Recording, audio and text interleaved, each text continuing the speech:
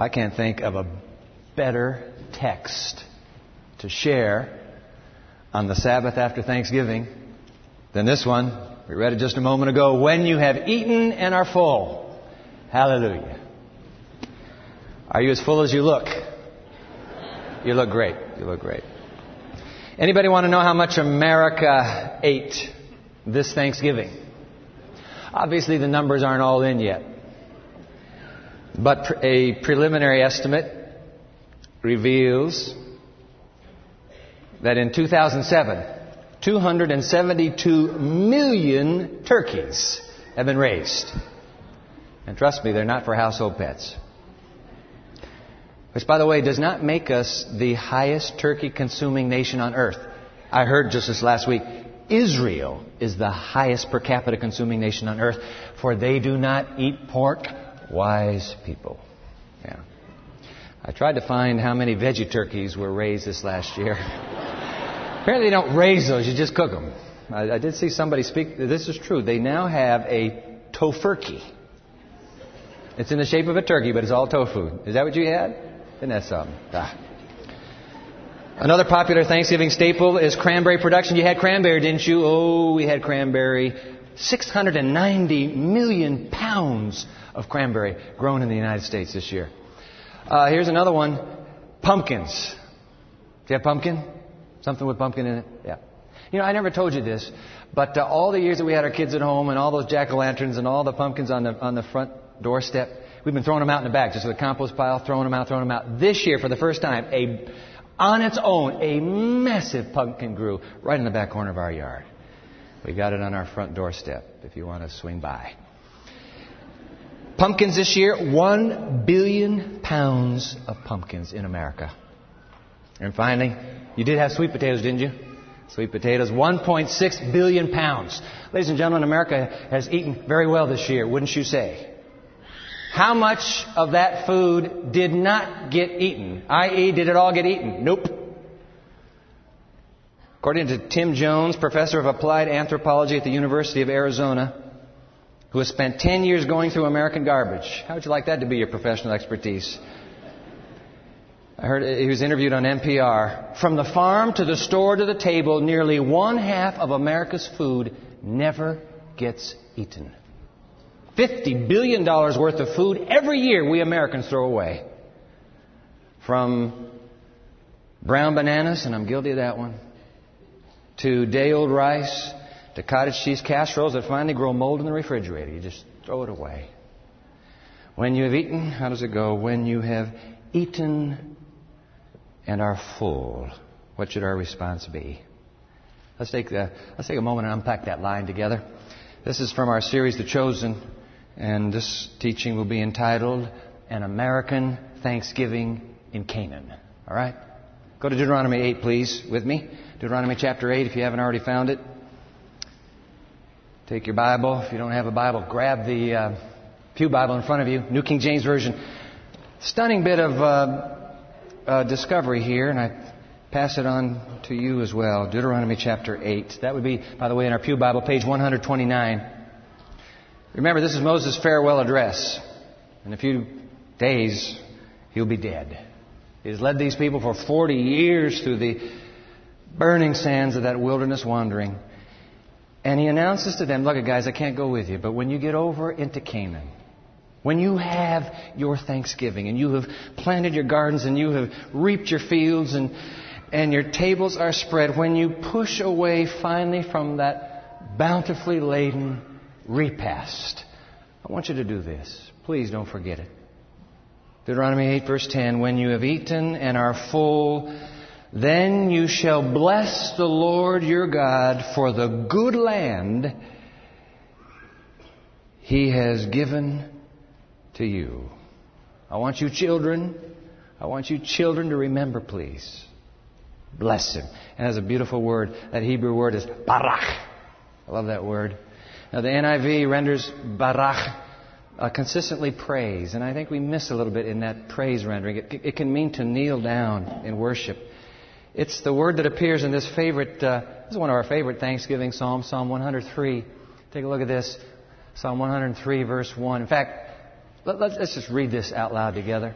Bless the Lord, O my soul, and all that is within me. Bless His holy name. Bless the Lord, O my soul, and forget not all His benefits, who forgives all your iniquities, who heals all your diseases, who redeems your life from destruction, who crowns you with loving kindness and tender mercies, who satisfies your mouth with good things, so that your youth is renewed like the eagles. When the child of God does inventory with her life, and she adds it up, Barak, bless the Lord, O my soul. And that's why, ladies and gentlemen, when we gather, particularly in our first celebration here at Pioneer, when we gather, the first thing we do is we sing those words, praise God, from whom all blessings flow. When you've eaten and are full, then you shall bless the Lord your God for the good land which He has given you. America, I understand it. America is not a Christian nation, but we are a blessed nation. You can say that whether you're Christian or Muslim or Jew or atheist. It doesn't matter. You've got a sense that this nation of ours, I know that there are 100 nations represented here when all the students are home, but you've got a sense that this nation of ours is truly blessed. I came across an essay, an e-zine kind of essay that appeared on the web written by a John Durr. Let me read this to you. I want to talk about America's bountiful blessings. The United States is undeniably the richest and most powerful nation ever on the face of the earth. All right? The gross domestic product, GDP, of the United States is larger than the next two biggest economies combined, which would be China and Japan. The U.S. economy outproduces the combined economies of over 47 poor nations, which account for 53% of the population of the world. These 47 nations, including China and India. But if you translate it to an individual scale, how much does that income of the average American compare to the average income of the poor of the world? Listen to this. Last available statistics, 2000, the per capita income of the U.S. was 360% higher than the world's average per capita income, the CPI. The U.S. boasted a CPI of $34,100, while the average world CPI was $7,410. This doesn't even give an accurate picture because the world's average includes the U.S. and the other wealthy nations of Europe. Therefore, let's look at the 56% of the world's population who comprise the world's poor. Listen to this. According to these statistics from the World Bank, 56% of the world's population lives in extreme poverty. They survive on an income of less than $730 per year, which you calculate to $2 per day. Half of the world's poor, who comprise 28% of the world's population, live on $1 or less a day. In comparison, the average American earns from 46 to 92 times more than the poverty-stricken, comprising over half the world's population. We are a blessed nation. Leading an author a century ago to write these words. Every now and then I go back to these words. I have them scribbled at the top of the page for Revelation 13 in my Bible. I go back to these words just to be reminded. Put it on the screen for you. The Lord has done more for the United States than for any other country upon which the sun shines. Right now I'm reading Nathaniel Philbrick's newest book. It's called Mayflower.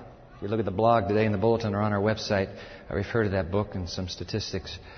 It's an amazing, amazing tale. And by the way, the book is not just getting the pilgrims to Cape Cod. It's the 60 years after. It's just a phenomenal story.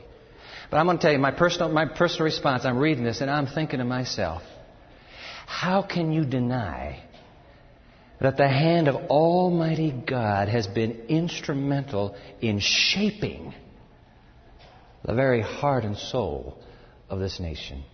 Now I'm looking out and I see there are people here from other nations, and you're taking perhaps a bit of an affront to this. I am not suggesting for a moment that God has not had a hand in your nation. But I'm telling you, of all nations upon which the sun shines, there's been no nation more blessed than this one. And I don't say that with hubris either. You got to know my heart. I was born in Japan, so I'm an American kid, but grew up overseas. I don't say it with hubris, and I'll tell you why I don't. Because I know how the story is going to suddenly pivot And it'll seem like life is going on just as usual in the good old US of A, and then there will be something. There will be a massive paradigm shift. And the ending to this nation is an ending of utter tragedy. My heart just breaks when I realize what is coming to America. I mean, I read the apocalypse. I read the prophecies.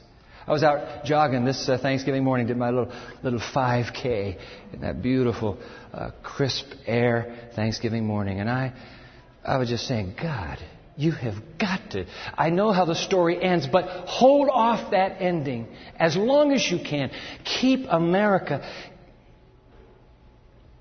in the hollow of your hand a little longer. It is a sad, sad ending. And maybe in the new year, you and I will examine that ending. But for now, we are a nation blessed. Surely, of all nations on earth, a holiday called Thanksgiving would be appropriate. Huh? How does it go? When you have eaten and are full, then you shall bless the Lord your God for the good land which He has given to you. I mean, that's a no-brainer, isn't it? Now, who else am I supposed to bless? If I can't bless God, who else? Moses says, I want to put another person in play as a possibility for being blessed. Watch this. Verse 12. Lest, when you've eaten and are full, and have built beautiful houses and dwell in them, and when your herds and your flocks multiply, verse 13, and your silver and your gold are multiplied, and all that you have is multiplied. Verse 14, when your heart is lifted up, and you forget the Lord who brought you out of the land of Egypt from the house of bondage, who led you through the great and terrible wilderness, in which there were fiery serpents, don't miss next Sabbath, fiery serpents, and scorpions, and thirsty land where there was no water, who brought water for you out of the flinty rock, who fed you, verse 16, in the wilderness with manna, which your fathers did not know, that He might humble you, and that He might test you, to do you good in the end, lest you say in your heart, verse 17, my power and the might of my hand have gained me this wealth. There's another person in play here, and instead of blessing God, you know what? You and I, we can resort to self-blessing. Bless me. And by the way, when you say bless me, it's not because you sneezed either. Just bless me for what I did. Self-blessing.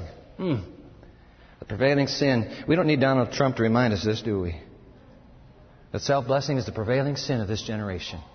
I don't suppose it's unique to this generation. Obviously, once upon a time, there was a king named Nebuchadnezzar.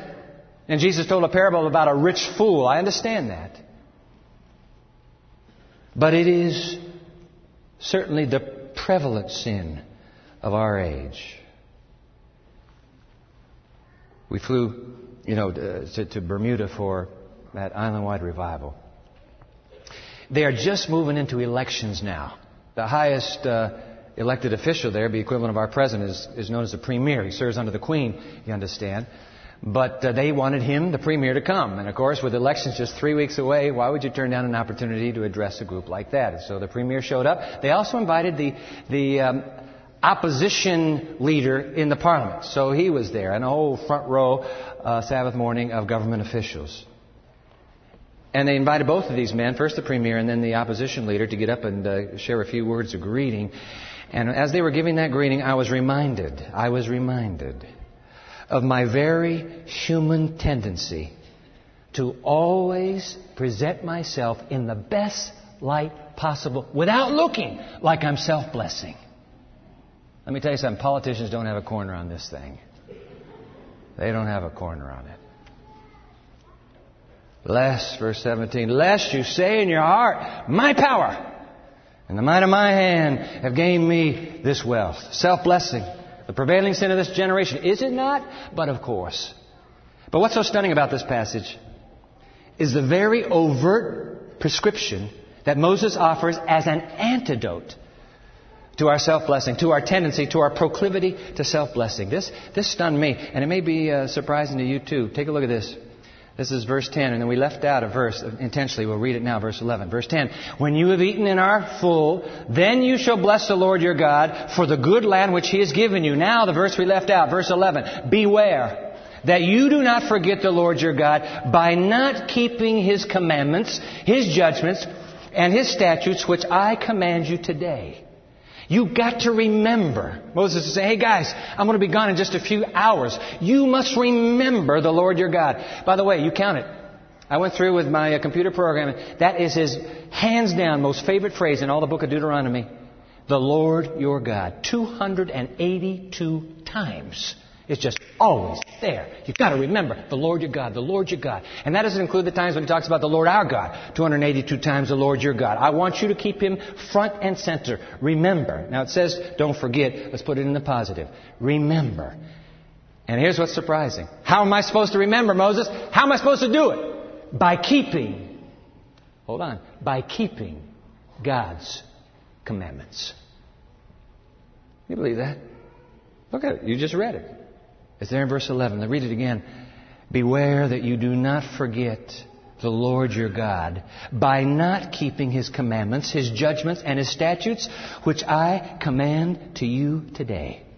Isn't that amazing, ladies and gentlemen? Come on. You know what Moses is saying? Obedience. The keeping of God's commandments. Obedience is the secret to sustained gratitude. For whom you obey, you remember. Obedience is the secret to sustained gratitude. Want to keep thankful? And stay obedient to God. Stay obedient to him. Whenever I go on a trip, and I'm wanting to just take a book along to read that I've read before, one of my favorites is Roland Bainton's seminal biography of Martin Luther. It's called Here I Stand. And I got the book in a paperback so I could just throw it in my computer case, as I did heading over this last weekend to Bermuda. Martin Luther. In that biography, I came upon the point that is Luther's. I'll put it on the screen for you. This is Luther's point. All morality is gratitude. Isn't that amazing? All morality is gratitude. It is the irrepressible expression of thankfulness for food and raiment, for earth and sky, for the inestimable gift of redemption. Did you catch that? All morality is gratitude. Out of a grateful response to what God has done for me, of course, I want to obey him. All morality is gratitude. Obedience, which is morality in action. Obeying the ethical code and the ethical norms that God has established. Obedience is the secret to sustained gratitude.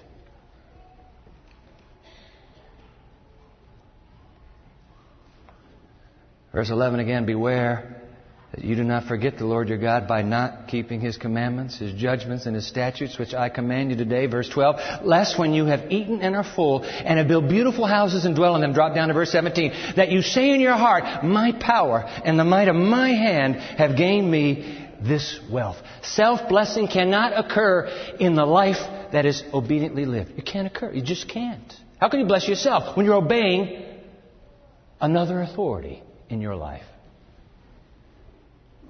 Obedience is a secret to sustained gratitude, and sustained gratitude is the antidote to self-blessing, which means the cure for our prevailing sin. Obey. Obey, America. America, obey God. That's the cure for our self-blessing. Obedience to the Creator. Because whom you obey, you remember, and whom you remember, you love. Which, by the way, was just a few breaths earlier. Moses is trying to make this point. Just go back to chapter 7. Look at verse 9. Moses is making the point. Chapter 7, verse 9. Therefore know that the Lord your God, he is God, the faithful God who keeps covenant and mercy for 1,000 generations with those who love him and keep his commandments. I suppose that's a no-brainer. That loving God results in obeying God. Isn't it a no-brainer? If you whom you love, you obey. Which is why I obey Karen. Huh? What are you laughing at? You don't think I do? Oh, I do. Although I'm going to tell you this. I'm going to tell you this. There are very few people that I obey. I have a character flaw. I'm telling you, this is not something to be proud of, but I'm going to tell you. I have a character flaw. I'm extremely stubborn. And I hate taking orders from anybody. Even my conference president. Why? I don't know. I'm too independent. God's working on that. But I want to tell you, there are some people in my life, I call them my E.F. Hutton people, that when they speak, I listen. Do you know why I listen? Because I admire them. I respect them. I love them. So I trust them. Now, let me tell you something. They don't know I'm listening. Oh, I put up an impossible protest, an argument. But I'm listening. My wife Karen is one of those people. I'll play the devil's advocate with her.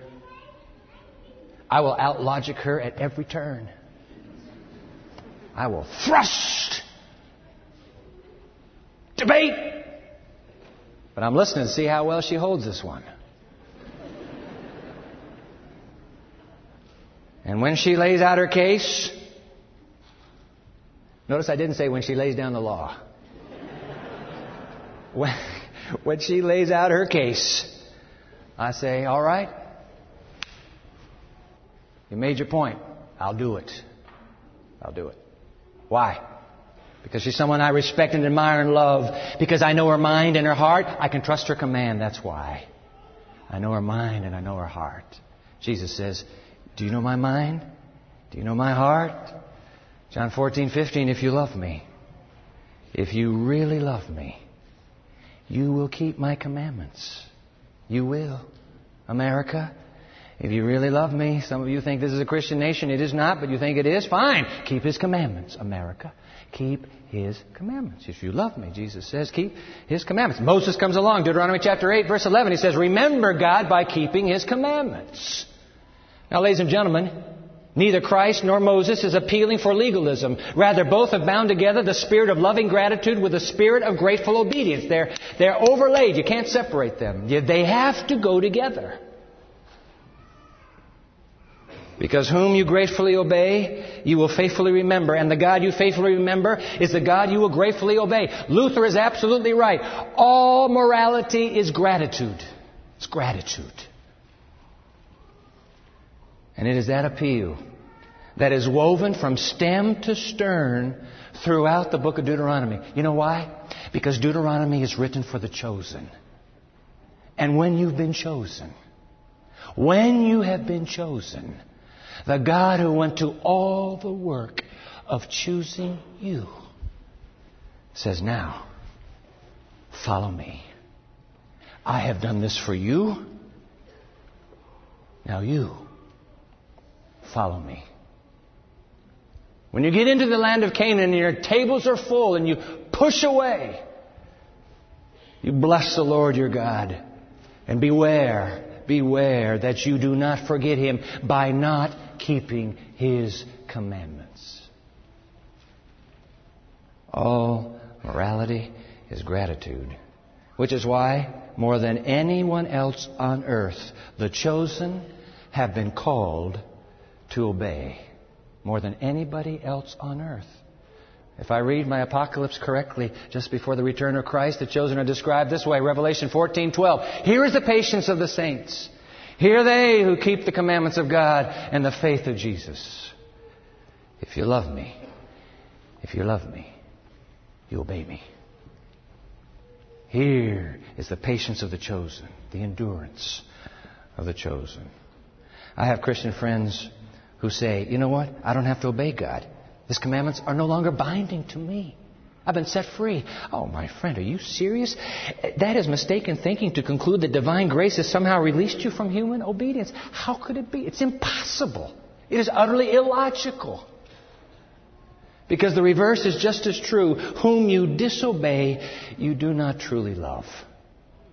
The chosen do not have the option. They do not have the option. They are called to obey. Moses and Jesus and Luther are more than clear. Whom you love, you obey. And all morality, all obedience is gratitude. All of it. Grateful response. Not legalism. It's gratitude. Which is why when we bow, you and I, before the cross of our Lord Jesus Christ, how can we not help but be moved to grateful obedience? Do you understand that everything you ate on Thursday and every possession you still hold on to today, all of it has been purchased by Calvary? Do you understand that? Let me put it on the screen. This classic line from Desire of Ages. Page 660. To the death of Christ we owe even this earthly life. The bread we eat, I love this, the bread we eat is a purchase of His broken body. The water we drink is bought by His spilled blood. Never one saint or sinner eats his daily food, but he is nourished by the body and the blood of Christ. The cross of Calvary is stamped on every loaf. It is reflected in every water spring. End quote. Wow. To the death of Christ we owe our all, which is why all morality is gratitude. We owe it all. And which is why obedience is still its secret. Hey, you want to live with a grateful life long past Thanksgiving this year? Then obey Him. Obey Him. Obey His commandments. For it is true, obedience is the secret to sustained gratitude. Let us pray.